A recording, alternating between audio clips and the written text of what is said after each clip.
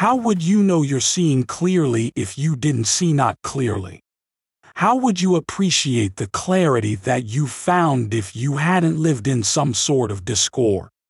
How could you live other than living in alignment with Source?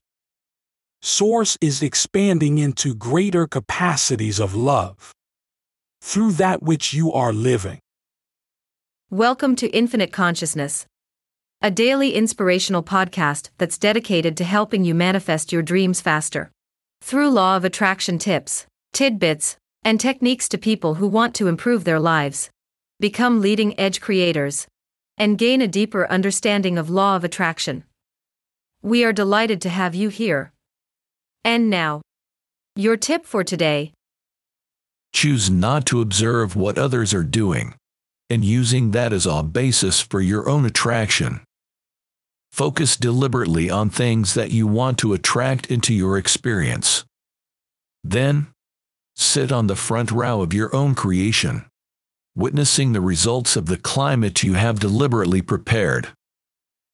Love this tip of infinite consciousness? Desire more? Catch our next episode. Head over to your favorite podcast platform and subscribe. It's very much appreciated. Thank you.